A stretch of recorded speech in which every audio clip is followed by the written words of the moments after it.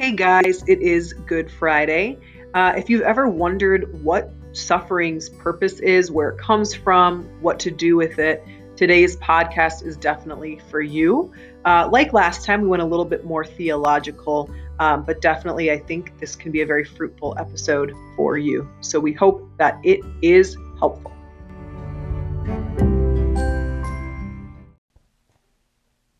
Hey guys, it is Good Friday, as you know, and we hope that you are having an opportunity to really take extra time to pray and lean into the graces that are really packed into this day, as uncomfortable as it might be to lean into that and fast and all that. But we're going to talk today about suffering. Can I tell you about a suffering that I experienced as I was listening to our last episode? Uh-oh. Oh, yes, that's right. Now everybody's going to go back and listen for it. You guys, I say ultimately every 30 seconds in that episode, sometimes more. Maybe 15 seconds. Maybe 15 seconds. But then I started doing it too. And it was a real humility check. And I was like, okay, I am now, every time I say ultimately, I'm going to spray myself with water or something so that I don't. We got a spray bottle ready. So that I learn not to say that. I think also we say a lot. We do say a lot. And I've always known that. Always known that about myself, but it is hard to oh my gosh, dang it. Listen to myself say it so often. My mom was always, she always told me, Lexi, you say way too often. And I still do. But I didn't know that I say ultimately way too often, which I now do. So there we go. That's funny. Humility and suffering. Humility. It's real. It's real. So I want to ask you a question, which I think is going to, I think it's a fun question to ask anyone. I think this is just, as you're getting to know people, I think this is a great get to know you question. And I'm going to ask it for Ashley. What was a time that you did something that you didn't want to do and it turned out to be super worth it? Yeah. Okay. So when I was thinking about this question, because spoiler alert, I knew she was going to ask me that. We I was these? thinking, what? Yeah, I know we do kind of plan these. Some of them we really don't, despite what you may think. But I was telling Lexi, I was like, I feel like I'm a person that gets extra nervous and introverted about things. So so much of my life is I didn't want to do it, and I did it because I knew it was the right thing, and I'm really glad I did it. So it's really hard for me to choose one. Ashley's hashtag my daily life. Hashtag my daily life. But in true Ashley fashion, I will go deep because that's what I do. And when I really put some thought into that, one of the first things that did come to my mind was when I was serving with Net Ministries. It was far into the year. We were a month and a half away from being done with our 9 months.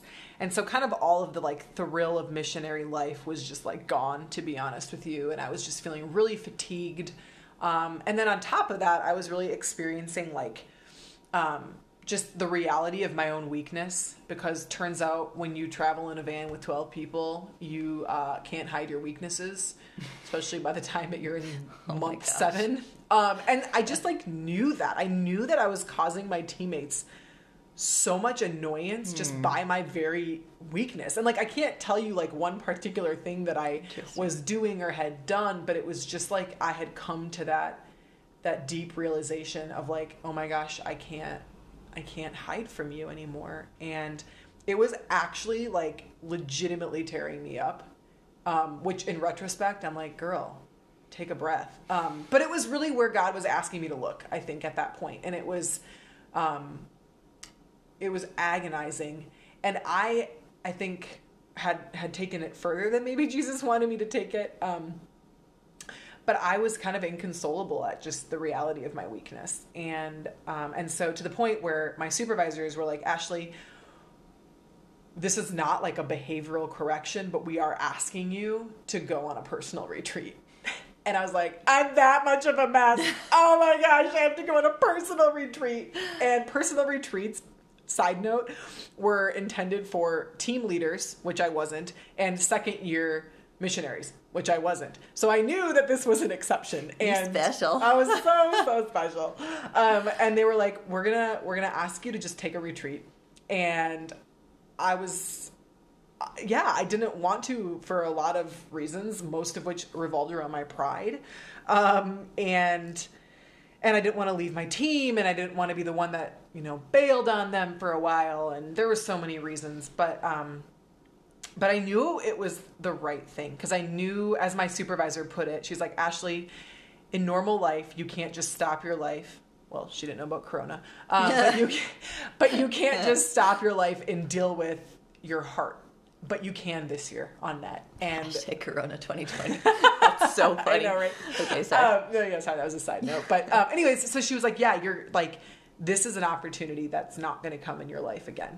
And so we're going to give it to you. And Jesus wants to do something with your heart, and we're going to invite you into that. And I was like, okay. So anyways, I could tell you like the depths of this story. Honestly, it would be like beautiful to tell again, because the Lord had so much in store for me. But long story short, I got to go and stay with this host family in New Jersey that, like, I to this day am convinced were angels. Like, if you've ever seen Touched by an Angel, that's what I grew up watching. I never saw it. Okay, well, I do. I did. And anyways, you didn't know that these human beings, these seemingly human beings, were actually angels in disguise. Cute. And I really felt like this couple... Like, isn't there a song, Touched by an Angel? When you walk down the road. That's like the theme song. That's the theme song, my dear. Okay, Yes. I know that. That brought me back. I used to do a dance to that. Ooh. Yeah. I would love to see video content of that as well. I was kind of a weird kid. No, I still am weird. I did lots of dances that we won't go into. Yeah. Anyways, so point is, this couple, I still sometimes think they're actually angels, and like that Jesus brought me to this like Narnia world for a couple of days, because just the way that they spiritually loved me and cared for me, and like physically, like sleep, eat, pray. I had a very profound experience outside in the middle of like New Jersey, Garden State, because they lived like away from the city, where I was just like, the Lord really brought me to this place of seeing the imperfections of the nature around me, and yet the profoundness of its beauty. And I heard him, he like drew me to this bush in front of me. Like, this sounds so funny, but he was like, I was like admiring. It's like, oh, this bush is really nice, whatever. And he's like, is it perfect? And I looked closer, and I realized that like it was uneven. There was like brush within it. And I was like, well, no, it's not perfect. And I heard him say, but is it beautiful? And I was like, yeah, it is. And it was like this moment of grace where the Lord was like, Ashley, like, there is no perfect Ashley. Like, you are my beloved, and you are beautiful. And even though you're causing your team, inconveniences and annoyances because of your imperfections, like, that doesn't take away from your beauty and your worth and your lovability. And so while I would be lying to say that I don't still have bouts of perfectionism, like, I'm brought back to that moment every single time I deal with that. And there's like grace there every time. So that was a longer story than I intended, but all of that is to say, praise God that I went on that retreat, even though I didn't want to, because there were fruits in it that are continuing to bear fruit in my life 8 years later, 7 years later, however many years later. I like that story. Thanks, me too. That's a good story. It is a good story. I like the bush thing. Yeah. I always feel kind of silly that like I was surrounded by flowers and beautiful trees, and it was a freaking bush that I was drawn to. But that's fine. Very Teresian of you. Yes, you would say that. Not even a little flower. I'm just a bush. I'm just a freaking bush. No, it's great. So I can still see it, and Also, they had really good granola. I kind of want it. I should make it. I have the recipe. Oh. Yeah, it's great. So, Lexi, tell us about a story that you did something that you didn't want to do, but you're like so glad you did. Yeah. So I go back to this story because it's very classic. It has a lot of the classic themes in it you'll see. I was in Assisi in Italy, which is where St. Francis of Assisi was, right? Makes sense. And which is underrated, by the way. If you go to Italy, I cannot encourage you enough to go to Assisi. Not enough people know about how amazing and beautiful it is. So it's gorgeous. It's covered with like olive trees, and they make a lot of olive oil, and leather, weirdly. But it's just gorgeous. It's this quaint, beautiful town, and it's on a hilltop. It's just beautiful, amazing views. So there's a hill in Assisi. It's a really steep hill, and on top of that hill is the Hermitage of St. Francis, so where he lived as a hermit, right? And my class that I was there with, we were all going to go to the top of this hill for a day and have kind of a half-day retreat where they were going to pray with us, tell us about the Hermitage, show us around, all that kind of stuff. And in order to get to this Hermitage on the top of the hill, there were two options. You could either drive or you could hike. And me being me, wanted to drive. But then I realized that all of the rest of the university students were going to hike because that was what the university had recommended. And so all my friends were going to hike. And so I was like, well, I guess I'm going to hike. And they said, like, it's a really profound experience. You know, we recommend to our students that you offer this experience as an act of penance.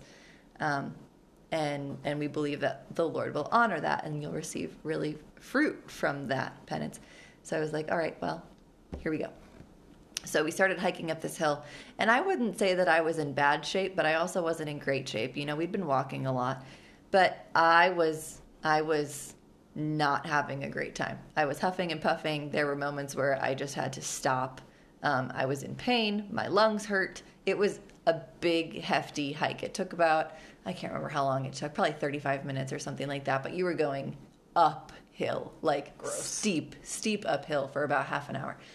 And, but I remember at the halfway point. So first of all the while that you're going up this hill, you're surrounded by trees. I actually had friends who got lost, which was really bad. Glad I wasn't Wait, walking how do you with get them. lost? It's one path. It was not just one path. Oh, okay. So it was like marked with colors, but some of the colors had faded. And so if you followed the wrong color, Oh my gosh. you could really easily get lost. So some of my friends got lost. Anyway, I did not get lost. But you couldn't see over the hill. Like you were in a forest, okay, on this path. So all you see surrounding you is trees and the path that you're following. So it's kind of just like keep your head down and keep walking, right? There's not a lot of nature to observe. It's just forest and that's it. Suck it up, buttercup. Yep. So I'm huffing and puffing, kind of dying, walking up this hill, stopping every so often. But at the halfway point, the trees open up over the side of this mountain cliff hill, and you can see over the edge. And it gets flat for like 20 feet, which is a lot when you're walking. So I got to this halfway point and stopped and took a breather, which was not my only breather, but looked over, and the sun was at its full height, and it was just shining down through the clouds onto these rolling hill fields of olive trees, and it was insanely beautiful. I was so reinvigorated, and made the rest of the hike up the hill. And when we got to the top of that hill, when we got to the Hermitage, I honestly experienced some of the most anointed and blessed prayer that I've ever experienced. Like I will never forget the intimacy that I had with Jesus up there in that Hermitage. So it was so worth it. And I felt the accomplishment, but I also felt that God had honored that gift. Like he'd honored the hike, you know, and it made it feel like I'd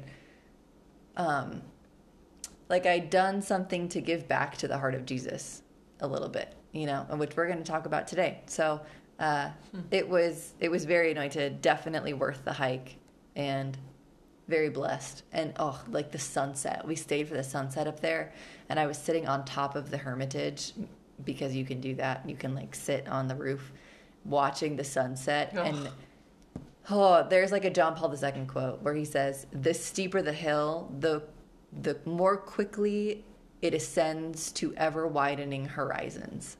Oh. And I experienced the exact nature of that quote there. Beautiful. Where it was like the horizon kept getting wider and wider and wider the higher that you went. So the view got better and better and better the higher that you hiked, even though it was quite miserable. So it was so hard and so very worth it.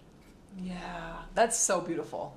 I love that. And like you can see from both of these stories that suffering is when it happens, there's always, when it's done right according to the Lord's will, like there's always something greater on the other side of it. Yeah. And that's, so today is Good Friday. And so we thought it would be really appropriate today to enter into the mystery of suffering, to talk about suffering, to talk about the nature of suffering. And that might sound like a very womp womp kind of topic, but I think you'll see by the end of this, this is one of the topics that I personally am the most excited to talk about. So I think there's a lot of hidden gems to be found when we really enter into the mystery of suffering, especially it's appropriate today. Yeah. And it's the crux of our faith, man. It is. It's what it's all about. Yeah. Like the Hokey Pokey. That's what it's all about. Yeah. Cool. Okay, so Lexi, to start us off, can you just, this is a tall order, but can you kind of just define suffering? Like, what is suffering? What are the different kinds of suffering? Just kind of take us through that a little bit. Yeah. At first, when we were like, we should define suffering, I was like, why on earth do we need to define suffering? Like, everybody knows what it's like to suffer. We've all experienced suffering in some capacity. But I do think it's important to kind of get specific because there are different kinds of suffering. And there are different roots of suffering. And so, and sometimes we tend to think of suffering, the nature of suffering, differently than it actually is. So I like to, first of all, there's different, like we said, there's different roots of suffering.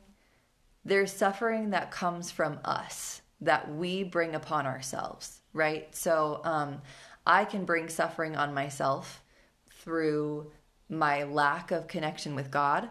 I can bring suffering on myself really intentionally anytime that I want to, right? But I often do it somewhat unintentionally, where through my sin or through my ignorance or through my behavior, I bring suffering on myself. We see this with people who, for example, drink too much, right? Like you drink a lot thinking that it's going to make you happy in the moment, but you know that the next day it's going to bring you pain and suffering, and you still choose to do it anyway, right? So in that sense, I've brought suffering on myself. So that's one kind of suffering. There's also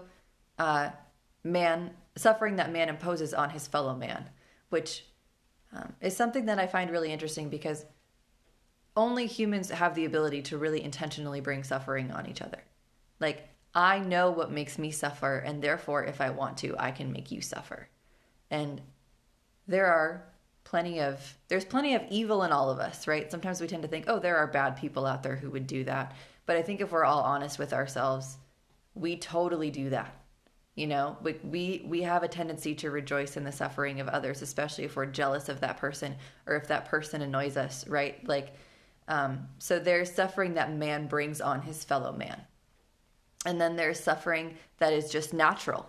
There's suffering that is not made by man, like we're experiencing right now with the coronavirus, right? We didn't do anything to bring this on, although some people could say that you could make an argument for that. But ultimately, right, like this is a suffering of that nature, God, whatever, which we'll talk about. But this is a suffering that was given to us by the powers that be, right? By nature.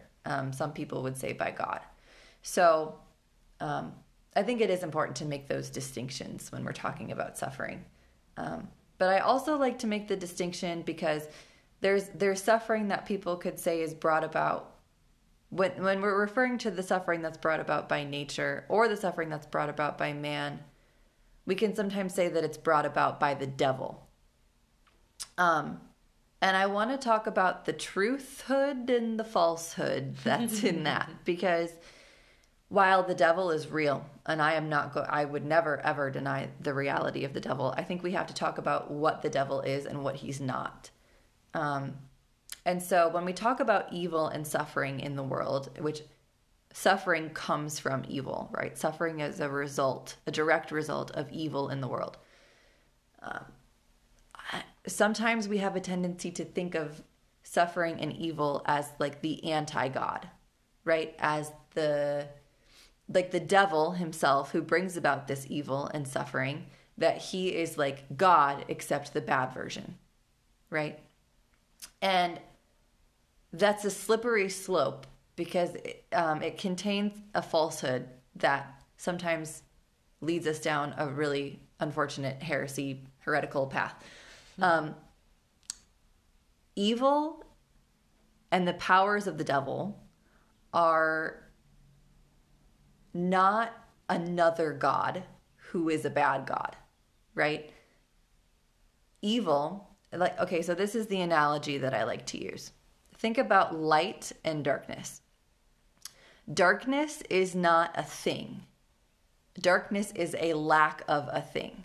So, like, you can't shine darkness into a room, right? The only way that you can achieve darkness is if you block out all of the light, because darkness is inherently an absence of something. It is an absence, not a presence of something, right? It is not a thing. It's not a physical thing. Light is a thing. It's a physical thing. We can perceive light, right? And we can shine light.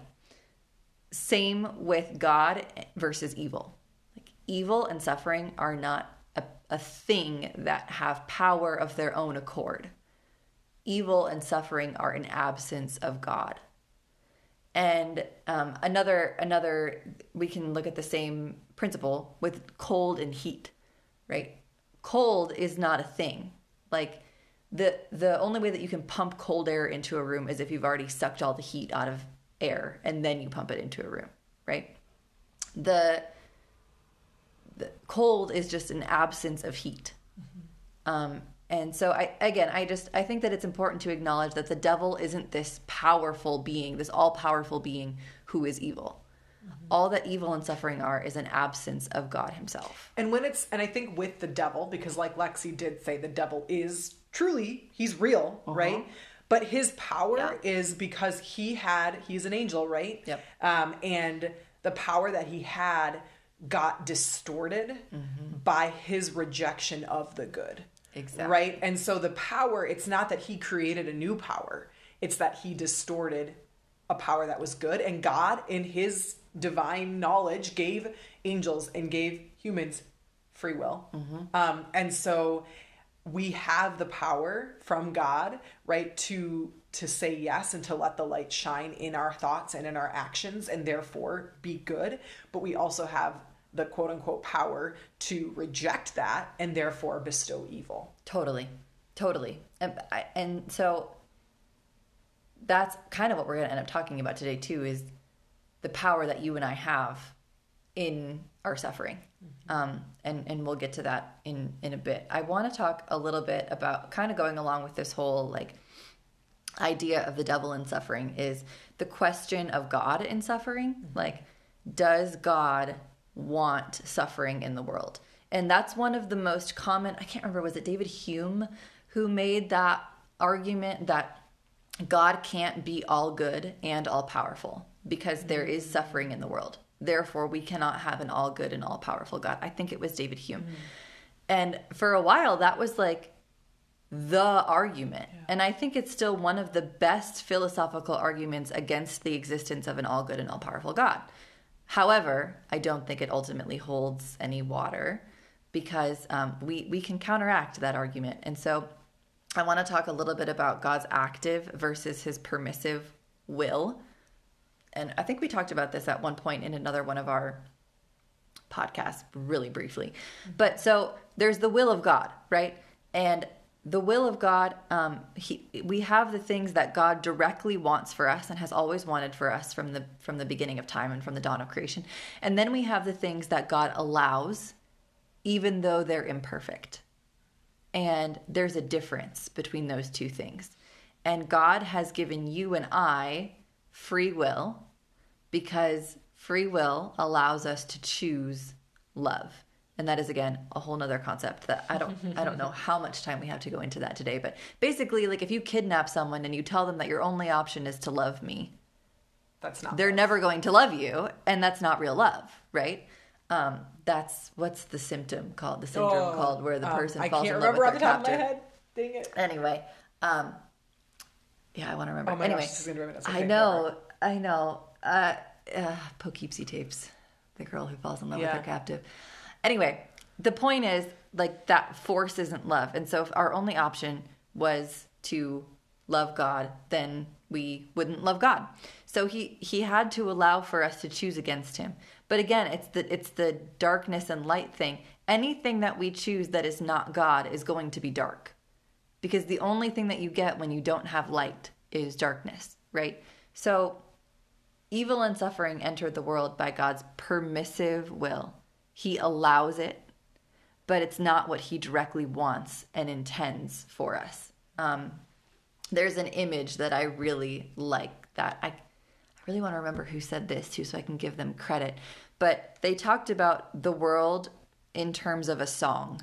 So they said God was singing a note, and he intended for all of creation to sing that note with him. And that was his intention from the dawn of creation, was that we would all sing in tune with the note that God was singing. And we would call that his active will. And that's God's active will. We didn't do that. We chose against him and sang a discordant note, a note that was off, right? And rather than cutting us off and cutting off our note, God came in and made a harmony with that note. And now, instead of all creation singing one song, we have a harmonious orchestra. Like, we have a complicated, song that we're all singing that has layers on layers on layers of harmonies.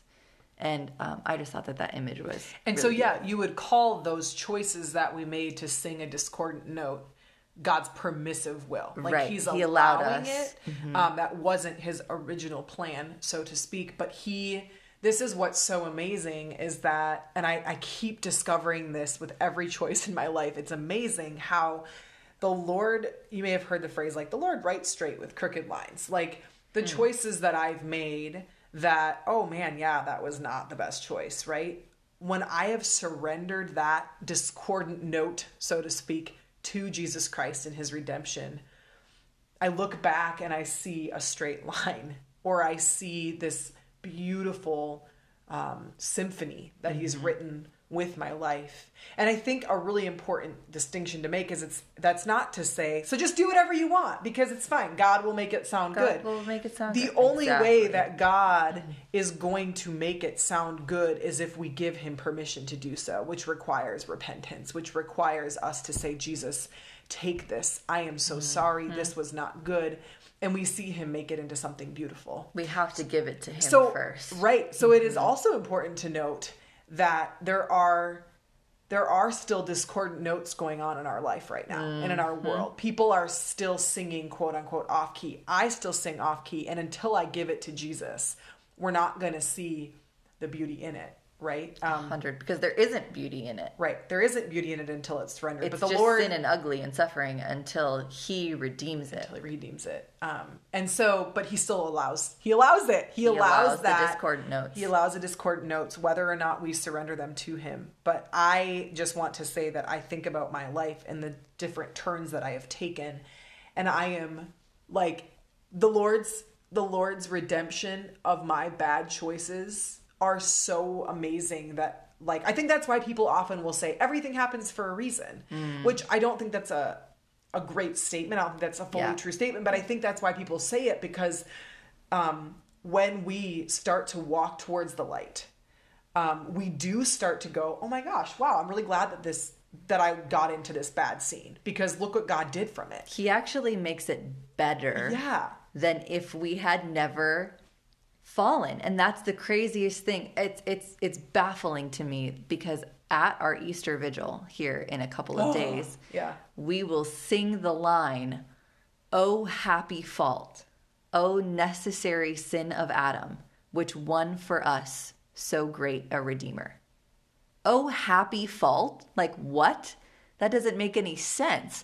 But then we say, oh happy fault, which won for us so great a redeemer. We would never have had God incarnate had we not fallen. And so God actually takes the very thing that made us a discordant note and turns it into the beauty of a symphony. Which, like, isn't the beauty of a symphony even greater than all of us singing one note together at the same time?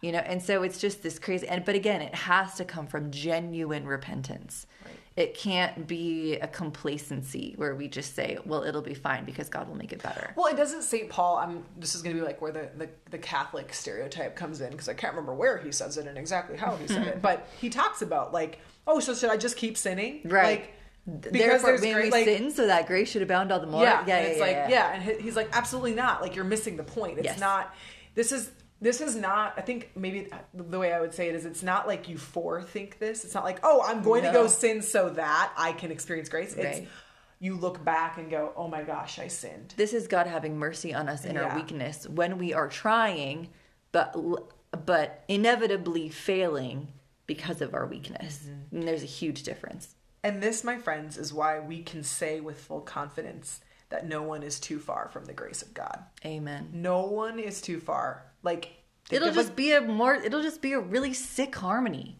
Yeah. Like the really radically lost sinner who turns to God will have an even more amazing harmony than you and I. And I think that even some of you listening can start to maybe fall, like I do, into the temptation to believe that, like, no, I'm just too far gone. Like, even if I'm not doing drugs and sleeping around, like, okay, yeah, I get it. Maybe your big sins aren't there, but like, it's possible that you still have that temptation. And I want to tell you that that is a temptation that comes from the enemy. That does not come from God, because no one is too far from the grace of God. Amen. Yeah. So we can avoid sin, but that doesn't mean that we can avoid suffering, because again, not all suffering comes from sin. We make our lives quite a lot more miserable by sin, right? But that doesn't mean that holy people don't suffer. And I just want to quick interject, in case we haven't made this clear. The root of that, read Genesis 3, right? The fall, right? Mm-hmm. That's where like the sin and suffering are brought into the world. Yep. Okay, sorry. But therefore, because of that, sin made it so that we are living in a fallen world. And you and I are born into that fallen world. And so I really want to talk, since we're talking about suffering, there's this concept that I've been diving into a lot lately. I'm listening to Jordan Peterson, who I think is fascinating in so many ways. But this is something that he talks about a lot that's resonating with a lot of people that I think we should talk about more as Catholics, which it doesn't sound like a fun thing to say, and so I think we tend to not talk about it, but I think we need to talk about it. Suffering is inevitable. And that doesn't sound like good news, but I'm actually convinced that it is, and that it's necessary for us to talk about this if we're ever going to talk about the amazing glory of the redemption and of Jesus, because I think so much of our current American 21st century culture, the goal is to erase suffering, right? Like, if you have a comfy enough couch and a good enough show on Netflix and a big enough tub of ice cream, we can erase suffering. Like, together we can erase suffering. And if we have, like, we can create utopia.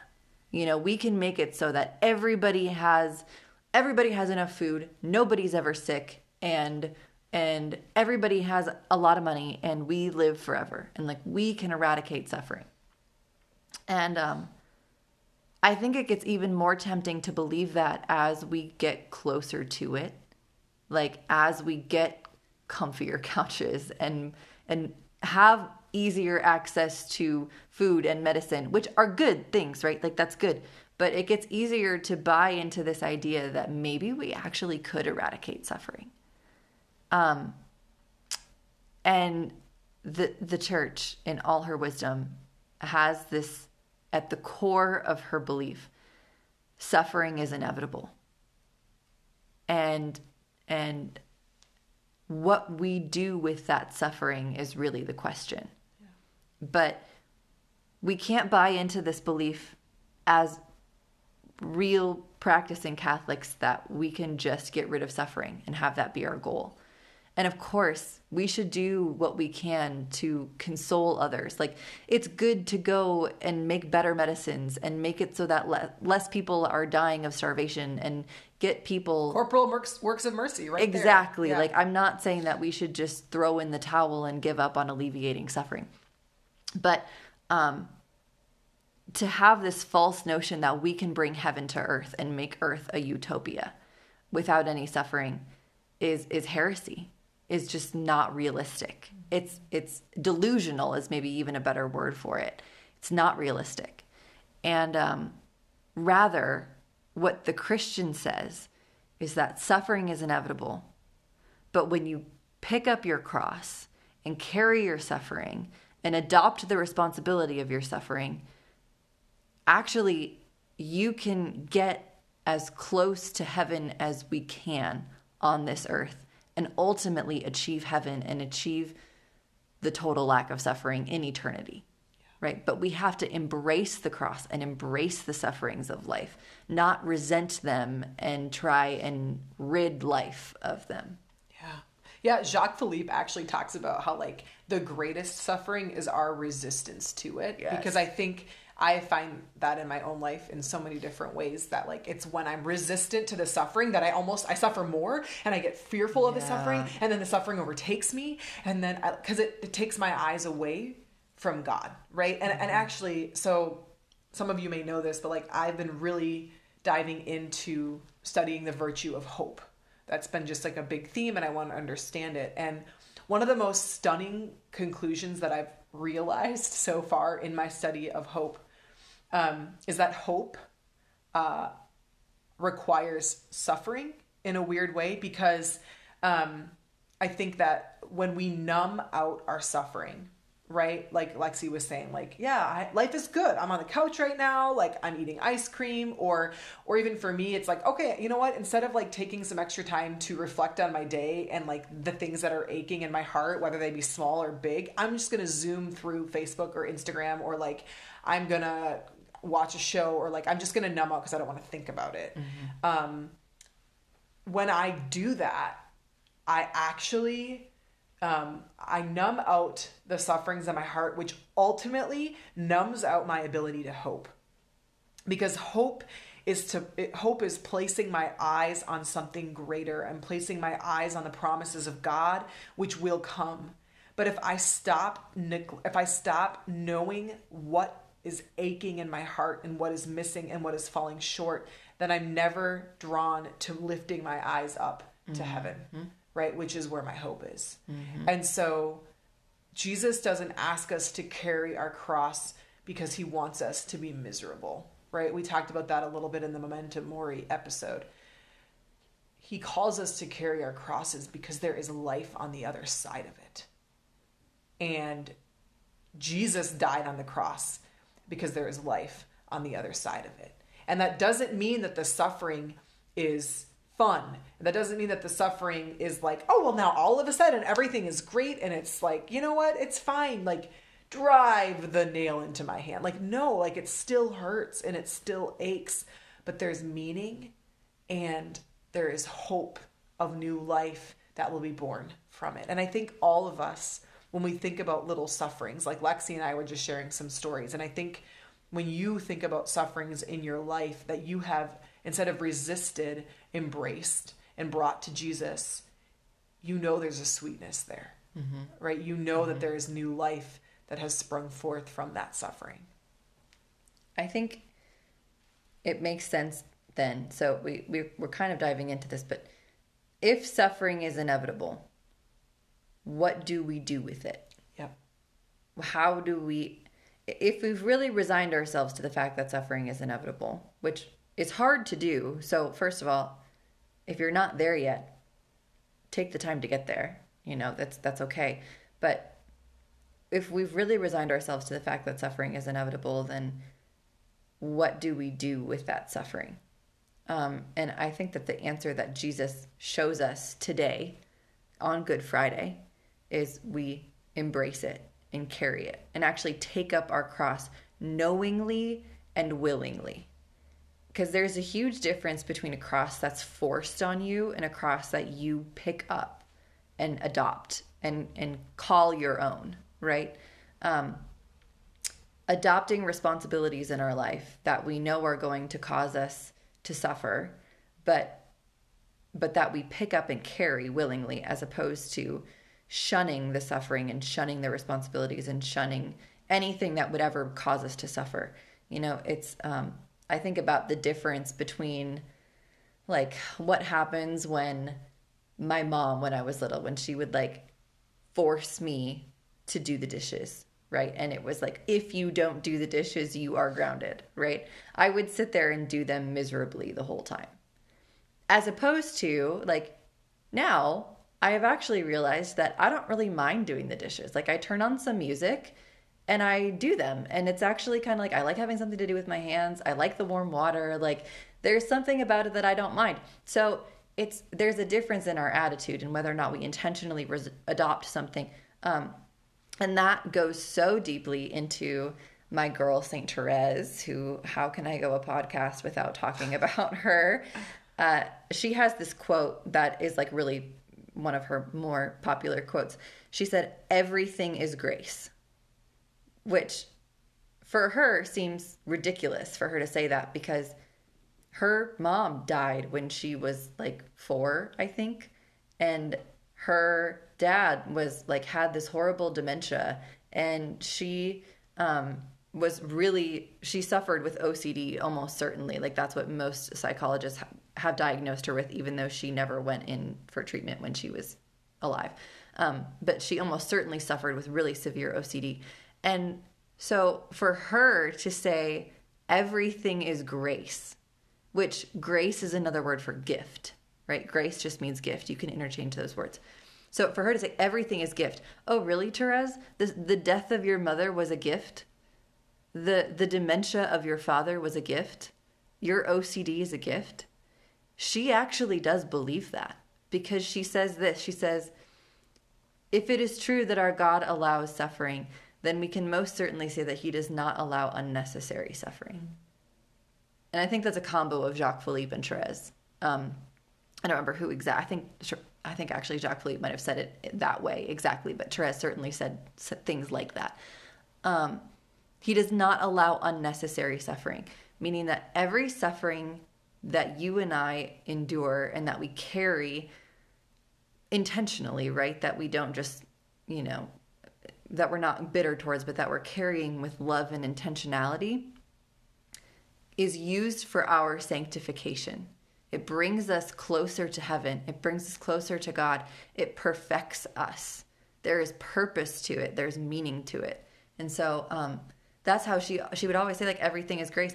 And she suffered in big ways and also in small ways, right? Like she would say that, I remember once she was doing laundry, like she was washing clothes, and there was a sister next to her who kept splashing her with water.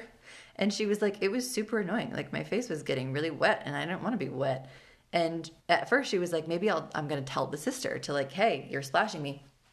And she actually decided not to, because she was like, oh, like I can take on this suffering as a gift. And I can, not only will this work towards my sanctification, but I can actually use this suffering for the sanctification of the world, which is a crazy concept, because we believe as Catholics that when we adopt our own suffering intentionally and willingly, it benefits the whole world. It actually sanctifies the world. The world becomes a holier, better place when you and I intentionally adopt our suffering. And that grace that we embrace in that moment can be shared like with other souls in the world. Yes, that is beautiful. I was also just, when Lexi was talking, I was thinking about maybe some examples of like what I've heard teens come to me to share a suffering that maybe you're like, yeah, but like, what about this, and I hear a lot of people be like, yeah, I didn't get into the school that I was applying to. Or I didn't get into National Honor Society. And I understand how defeating that can feel, because you really got excited about something, and it can kind of bring in some questions about like, oh my gosh, am I not good enough? Am I being seen? Am I da-da-da-da-da-da? How could this be part of God's plan? Like, why is he allowing this? And I think, there's a difference between like responding to that with, oh my gosh, like my life is over. This is what I wanted. This is everything. Your suffering is going to be a lot worse because now you have the rejection of whatever it was coupled with your, just like the extra suffering you're putting on yourself to like hate on yourself or to think everything is over. Versus being like, wow, okay, like, Lord, you know something I don't know. You have allowed this rejection for a reason that I may never understand. But not to then add on the sufferings of, it's because I suck, it's because I'm stupid, it's because da-da-da-da-da-da. Oh my gosh, that admissions counselor, if I had just had a different admissions counselor, like maybe, or whatever, right? Like there is such a profound difference that I really think is life-changing if you vow to adapt to that mindset of being, instead of saying, why me? Why did this happen? Which, don't get me wrong, those are very understandable reactions and you're probably going to have them at first. But then to move into, okay, Lord, this is not outside of your hands and you're holding this and you have something in this for me, for my redemption. And it is a gift. It is truly, truly, truly a gift. That sometimes the gifts that we get taste bitter at first. Yeah, they require trust. Yeah. They require belief that our God is not going to permit unnecessary suffering. Yeah. Every time that we're suffering and we don't see why, it requires an act of trust on our end to believe that God is actually good and that all of this is actually a gift. So it's not just this like, oh, well, obviously that's a gift, right? It's like, no, it requires trust. It requires confidence in who God is, which is why it's so important for us to be in a state of prayer, right? Like to keep our eyes on the God who is good, to keep our eyes on him and who he is, because who he is proves to us that he's good, right? Like when we experience his goodness, like taste and see the goodness of the Lord. You know, we're not supposed to be blindly following. When we're in a state of prayer, when we're close to God himself, it's easier for us to trust that our suffering is good. Yeah, absolutely. And I think that another thing that has been really helpful for me in my suffering is to know there's this concept of consoling the heart of Jesus, right? And Lexi had kind of mentioned this at the beginning of the podcast, but there's something so amazing to know this, that you and I have the ability to console Christ's heart, not just his heart today in 2020, but his heart in his agony in the garden, his heart on the cross. And why is that? Well, God is outside of time, right? And so the agony in the garden, I remember learning about this when I was on net. Like when I unite my suffering to Jesus, when I do a good deed, when I speak words of life, I am consoling Jesus's very heart in the agony in the garden. Why is that? Well, we understand that Christ didn't just die for all of the people that had come before him, and he didn't just die for all the people right then and there. He died for the future. He died for us, right? And so we know that the agony, the weight of the sins that Christ was feeling in the garden, right, was from the past, the present, and the future sinners. And so in that same logic, we also know that the good deeds, those who were uniting their suffering to him in the past, in the present, in the future, were consoling him. Veronica wiping the face of Jesus. Wiping the face of Jesus, exactly. And so you and I, when we choose to say, Jesus, it doesn't mean that you don't say, I don't like it. Don't get me wrong here. I'm not saying pretend that you love suffering and pretend that it's easy. Don't deny the ache of it. Mm-hmm. But to say, even as the tears are streaming down your face, or even as your blood pressure is boiling at the annoyance of another person, to say, okay, Jesus, this is really, truly painful and annoying and hard. And I choose to let this be. I choose to receive this gift. May this console your heart. And I remember and so not just in the agony, but also on the cross, right? Like Jesus says from the cross, I thirst, right? And we know that, yes, he was very likely, well, he had to have been physically thirsty because that's a huge reality of crucifixion. But he said that not to complain, but to call us forth. Because when we love him, when we stand at the foot of the cross, so to speak, before him with our ache, with our joy, with our sorrow, and we enter in, like, we allow him to be our Savior, which is what quenches his thirst. There is something so profound about walking with Jesus and uniting ourselves with him that consoles his heart, and then ironically it consoles ours as well, right? And like, one more image, just because it's Good Friday. I was recently praying with the Sorrowful Mysteries, and when it came time for the carrying of the cross, right, I just had this image of myself like with this small little cross, and it was heavy. And I just heard Jesus, like, who's right before me, like, carrying this huge cross, right? And I just heard him be like, come and fit your cross into my cross. Like, it's a puzzle piece. It fits into my cross. And in doing that, two things happen. One, your suffering becomes meaningful because it's now united with mine. Mm-hmm. And two, you're then allowing me to help you carry it. Right? Because it's fit into my cross, right? And so I know these are concepts that kind of sound maybe like, oh, that's cute and like hypothetical, but like, I'm telling you, like, when you do this, when you take a suffering, whether it is small, so to speak, or if it's huge, like a death or some kind of other despair, like when we actually say, Jesus, okay, here it is, like, I am going to literally, I had a priest tell me, like, imagine yourself crucified with Jesus. Like, there is this consolation that it brings to our heart because we know that we are so united with Christ. And as Mother Teresa says, like, he's so close that he can kiss our cheek, right? And there's an intimacy and there's a love that we cannot find anywhere else. And of course, as we lean in with the hope of Easter, right? And I think you had a good point about Mary, yeah. Lexi, that I think is a good place for us to kind of end. Totally. So first of all, I just want to say, with that whole embracing your suffering and giving them to Jesus thing, just like it's important to, at least I think, like we were talking before, write down the good things that God is doing in your life. I think it's also really good and important to write down the sufferings that are going on in your life that you want to identify and call out and unite to the cross of Jesus.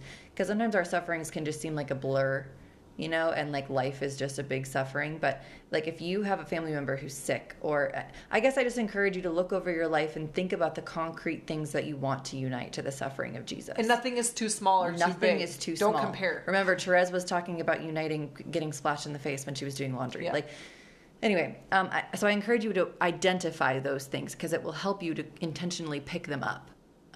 Again, with intentionality, not just letting them happen to you. So anyway, but like Ashley was saying, we want to lean into the suffering with hope for the future. And I was thinking that, so our Blessed Mother, watching her beloved son suffer was certainly an immense suffering for her. Even if it was less than his, it was certainly the most that anybody has ever suffered, human besides Jesus himself, that day. However, she was never despairing. She was never despondent. And the only reason that Mary was okay on that day was because I'm convinced. So Jesus had told his apostles, had told the people that he was with, that he was going to die and then rise again on the third day.